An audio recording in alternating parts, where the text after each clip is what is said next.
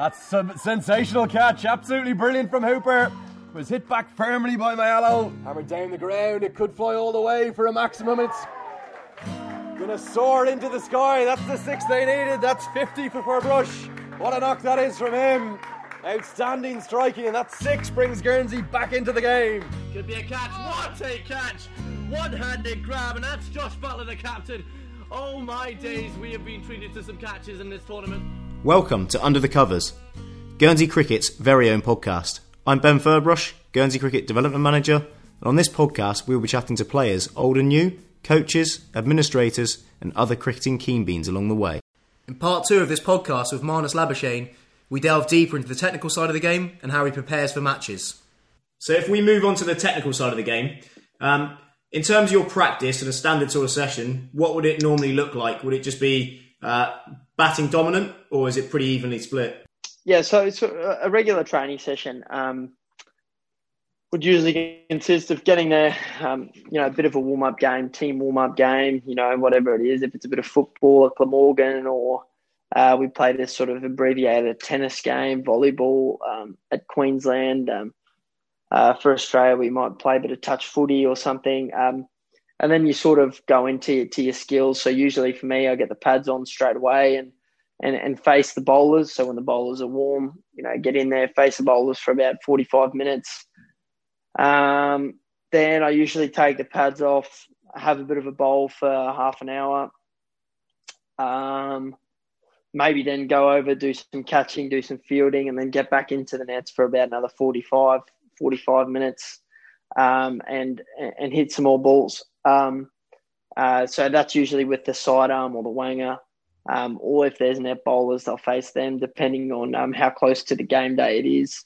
And for me, when I'm in there, it's all about trying to get the feel, making sure, everything's feeling good, certain shots that my forward defence is feeling good and that, everything's in place and that, I'm playing the shots well. And then if there's anything specific that I feel like I haven't nailed down at the end of the session, then I might get a little bit of specific stuff on that the next day. So I'll start off with that, make sure, I get a little bit of that, the things that I'm looking to do. If that's, my pull shot doesn't feel completely right or my drive, I'll start with that and then sort of, go back into that same routine. And then you touched on it there. Do you have a preference in facing bowlers, sidearms or bowling machines? Look, I think they all serve a great purpose. I like facing bowlers. The contest of getting in the contest. I think there's a time where you really do need to make sure your game is organised and your technique's in order. And some people like doing that on the bowling machine. Some people can find that rhythm and that technique on the sidearm with a good wanger or a good sidearmer. You get your drives in, you get your pulls, you get your cuts, you get your, off your legs, straight drives. You can get all of that in. But it just depends. At the moment, if I've got a little bit more time off, I'll definitely go back and do a bit of work on the bowling machine, work on some specific shots that I feel like I'm not nailing completely or not hitting that well, and make sure I get those technical elements and get those cues back in my head about what things I really need to make sure I do with those shots. So that's sort of in my, how I go about it. But like I said, some people hate facing the bowling machine. I certainly don't. Some people hate facing sidearm. They like bowlers. Some people prefer not to face the bowlers because, they want to maybe stay in a more, more technical focus in the nets, and they'll use their energy of, that game sort of intensity in a game. And then with regards to your preparation, does that vary from test matches to one-dayers? Sort of what you do before a game? Yeah, certainly. I always like having a big hit the day before, and then the morning of, I might come in and face a few bowls, face a top up, when I get there early, get in the nets. And there's a few, slightly different things I work on. It's mainly in the batting. Maybe my setup's slightly different. Depending on what situation I come out in. And, instead of leaving the ball, I'm probably just playing that late cut dab it down to third man to get the one is probably the differences in terms of battings, like in terms of skill. So they're the two focus points that change, but not too much in the actual preparation and the mental side. And then with regards to sort of before you're going out to bat, is it very much a sit down, just focus on what's going on in the game, or do you like to hit a few balls like you said before, almost immediately before going out, or even tap a few balls on the bat? Everyone's obviously different, or are you very much focus on the game and then just go out to bat? Yeah, certainly. I certainly don't sit still. I'm always talking. It's sort of, how I, deal with, the nerves, or, people would say I'm talking, trying to keep an eye out on the game, but not be too focused. It's quite a fine line. You don't want to mentally drain yourself, but you want to make sure you're still watching the game, observing, making sure that you know what's happening in the game. So I mean, they're things that I sort of learn from, view, understand, and then just go out there and try and read the game as best as I can, make sure I'm focused, and that's sort of it. I'm not too fussed about too much else. And then is there, you mentioned it there about focusing on the game. Is there a way that you, or a technique you use to sort of switch off in between balls, or if you're at the non-strikers? Obviously, if you're batting for sort of a day and a half in a test match, you're going to be pretty mentally drained by the end of that, regardless of what you're doing. Certainly is. That's why it's so important to have routines. When I come back and scratch middle twice, that's sort of my cue to get back into that mental focus, that bubble, that box. And then tapping the bat sort of reiterates that to me. So, I do 2 taps and then I do 1 tap and then look up and sort of wait for the bowler to run in. So that's how I stay present when the bowler's running in. In between balls, I sort of, depending on what type of ball it was, I just try and switch off and maybe look around, people watch a bit, try and see what's going on, listen to sounds that's happening out there on the ground. If there's, a plane flying over, or if there's birds, or if there's, even listening to the chat of the bowlers and just letting yourself be amused by it and just sort of going away and then bringing yourself back into focus when it's game time. And then you mentioned your sort of routine there. Is there anything that you do before you go out to bat in terms of superstitions, like left pad on first, right pad on first, or certain gloves? No, not really. No real superstitions. Look, I always like tucking the bails in, making sure the bails aren't hanging over the edge of the stumps. Right. So that's one of the first things I always do. I come in, ask for centre, ask for leg stump, and then I sort of observe, check the stumps, fix the bails up if they're hanging out, and then sort of face up and watch the ball. But apart from that, not too many, not too many things. I mean, there's probably a few more I can rattle off there that that you think of. But look, I'm not particularly superstitious, but I do a lot of things that just, with habit and routine that have just sort of become a part of my game. Yeah. And then in relation to sort of goal setting, do you set goals ahead of the year, ahead of the series, ahead of certain matches? Or is it very much just play the match as it is at that moment? Look, I don't necessarily set too many goals. I do like to, I feel like sometimes if you set yourself a goal, you sometimes can underachieve, or if you achieve it, you could have achieved a lot more.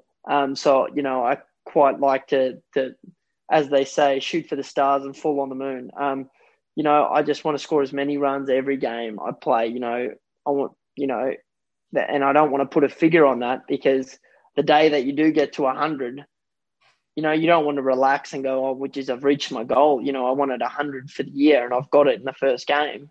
Yeah. If you get that 100, you want that 200, or you want that 300, or, whatever it is. If you get 100 the first game and you get another 100 the second game, you don't want to all of a sudden take your foot off the pedal and then all of a sudden, you're almost subconsciously satisfied because you've already achieved what you wanted to achieve.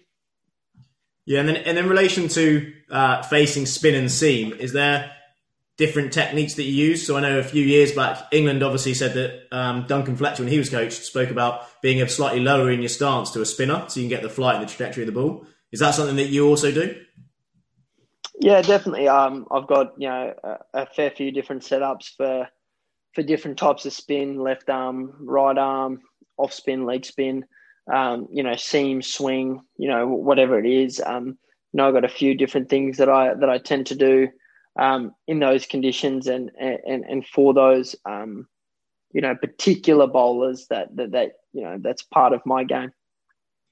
And then in relation to your kit itself, with regards to your bat, do you have any preferences in the shape of the bat? Look, I'm, if the guys from Kookaburra hear this, they'll be like, Marnus is probably one of the fussiest players they've ever had. But yeah, I'm not really too fussed on how the bat looks aesthetically. I'm all about the ping of the bat and the feel and making sure the handle is right. So I've got specific handle measurements that I like, that I want to have it exactly right so my hands feel perfect every time I pick the bat up. Yeah. But yeah, apart from that, there's a few things, I like probably, between 2.9 and 2.93 weight, but I'm not too fussy about weight. It's like you said, it's more about feel and about how the bat, picks up over anything. And then before one of the last or recent test series, there was actually a video or a picture of you standing on your bat over the boundary rope, which I can't imagine the guys at Kookaburra are too amused about. But what were you doing there? Oh, last year. Yeah. So that was actually a bat that was rehandled. That was the bat I got a few of those test hundreds with. And it got rehandled. And when the handle comes back after it's been rehandled, it's quite stiff. The handle is quite rigid. So especially when you use it with a used bat that's already, molded beautifully, I find that stiffness creates a little bit, the ball doesn't ping as well. So I try to make sure I loosen that handle up over the rope and just get a bit of flex in it so that, it's a little bit, more consistent. And then finally to finish, just a little bit on bowlers and people you faced, etc. So who's the quickest bowler that you've ever faced? Look, I think Jofra's by far. Jofra by far. He bowled pretty fast in that Ashes series, especially that spell he bowled at Lords to Steve Smith was one of the fastest spells I saw from the sideline, and then obviously facing it, it was a very fast spell. So that was by far the fastest I think I faced. And then the toughest bowler, which might not necessarily be the fastest, it might be a spinner, for example.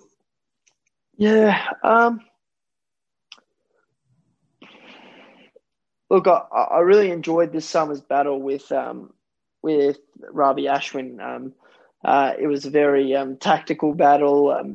The way he bowled, the way he crafted, the way he used his wrist and spun the ball, undercut, overspin. I really enjoyed that challenge. It was something that I haven't experienced before, but I love that challenge. One of the best spells I faced was Ben Stokes bowled a spell at Headingley. That I think it was about a 12-over spell. And that was one of the best spells I faced. I think me and Matthew Wade were out there at the time, and we were just, we kind of kept saying one more over. He's going to be done. And it was like 6, 7, 8, 9, 10, 11. Like he just kept going and kept going. So that was one of the best spells I've ever faced. And then your favourite ground in the world? Look, it's tough not to say Lords. I've only played one day of cricket at Lords, but it was very special. So it's one I'll never forget. But my favourite ground to play at, in terms of the wicket and the conditions, is the Gabba. I love playing there. Obviously a little bit biased because I've played there as my home ground for Queensland. So it's definitely one that I treasure. And then your favourite memory in cricket so far? Favourite memory in cricket? Oh, look, retaining the Ashes was a pretty special moment. Something that we haven't done in a long time. But probably to narrow it down, looking back, that innings that I played at Lords, just with the circumstance and obviously being the first concussion sub was a pretty cool memory. And then, a bit of a tricky one, but favourite coach or a couple of coaches that you've sort of worked with, and it can be from a technical point of view or even a motivation point of view. Look, I've had a batting coach since I was 18, 19. I've used Neil DaCosta. He's been great. We've been working together on the game for a long time before I came into the system. I really enjoyed Matt Maynard and learning from him at Glamorgan. I learned a lot about the way he the way he goes about the game. I love the way he thinks about the game, and he taught me a lot, and probably opened my mind up a lot about what I could, what my potential was, and what I could do if I just trusted myself. So I really enjoyed him. And then your best mate in cricket? Bit of a leading question. Nah, look, it's a tough one. I've played with a lot of my Queensland teammates since I was very young. We grew up playing under 12s together. The likes of me, Mitchell Swepson, James Pearson. We've been very close for a long time. The likes of me and Steve Smith. We get along really well, and we love talking about the game. David Warner, I love talking to him about the game and learning from him, and and the list goes on. Tim Payne, there's heaps of guys that I've learned a lot of. So it's hard to probably give you who's your favourite cricketers, but I think I get along with everyone. Pat Cummins, Josh Hazlewood, Nathan Lyon. I love learning. I love, everyone's company, but tough to pick one there. And then probably equally as tough, but the best player that you've played with or against? Oh, look, Steve Smith is certainly the best player that I've played with. He's, it's tough. I'm talking from a batting perspective. Pat Cummins, the way he's going and the way he's bowling and consistency and physicality, is amazing. But those two are the best players I've played with. And players I've played against, I've played against obviously Virat Kohli and especially, I played a one-day series against him, and he was incredible. The way he was, able to just be consistent, runs after runs after runs. So he was definitely one that I was, very impressive and enjoyed playing against. And then finally, what's the best bit of advice that you've been given, and what advice would you give to someone who's aspiring to be a young professional now? Look, I think one of the best pieces of advice I was given was by my batting coach, Neil DaCosta, when it was just after a series against Sri Lanka, and, I had a decent series, and I was going over to Glamorgan, and he said,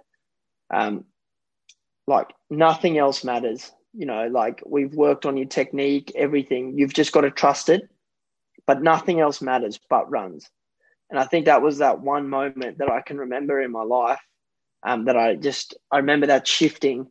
I didn't care about having the best defense or the best pull shot or the best cover drive or making sure I was the perfect player, but all I cared about was making runs on the day.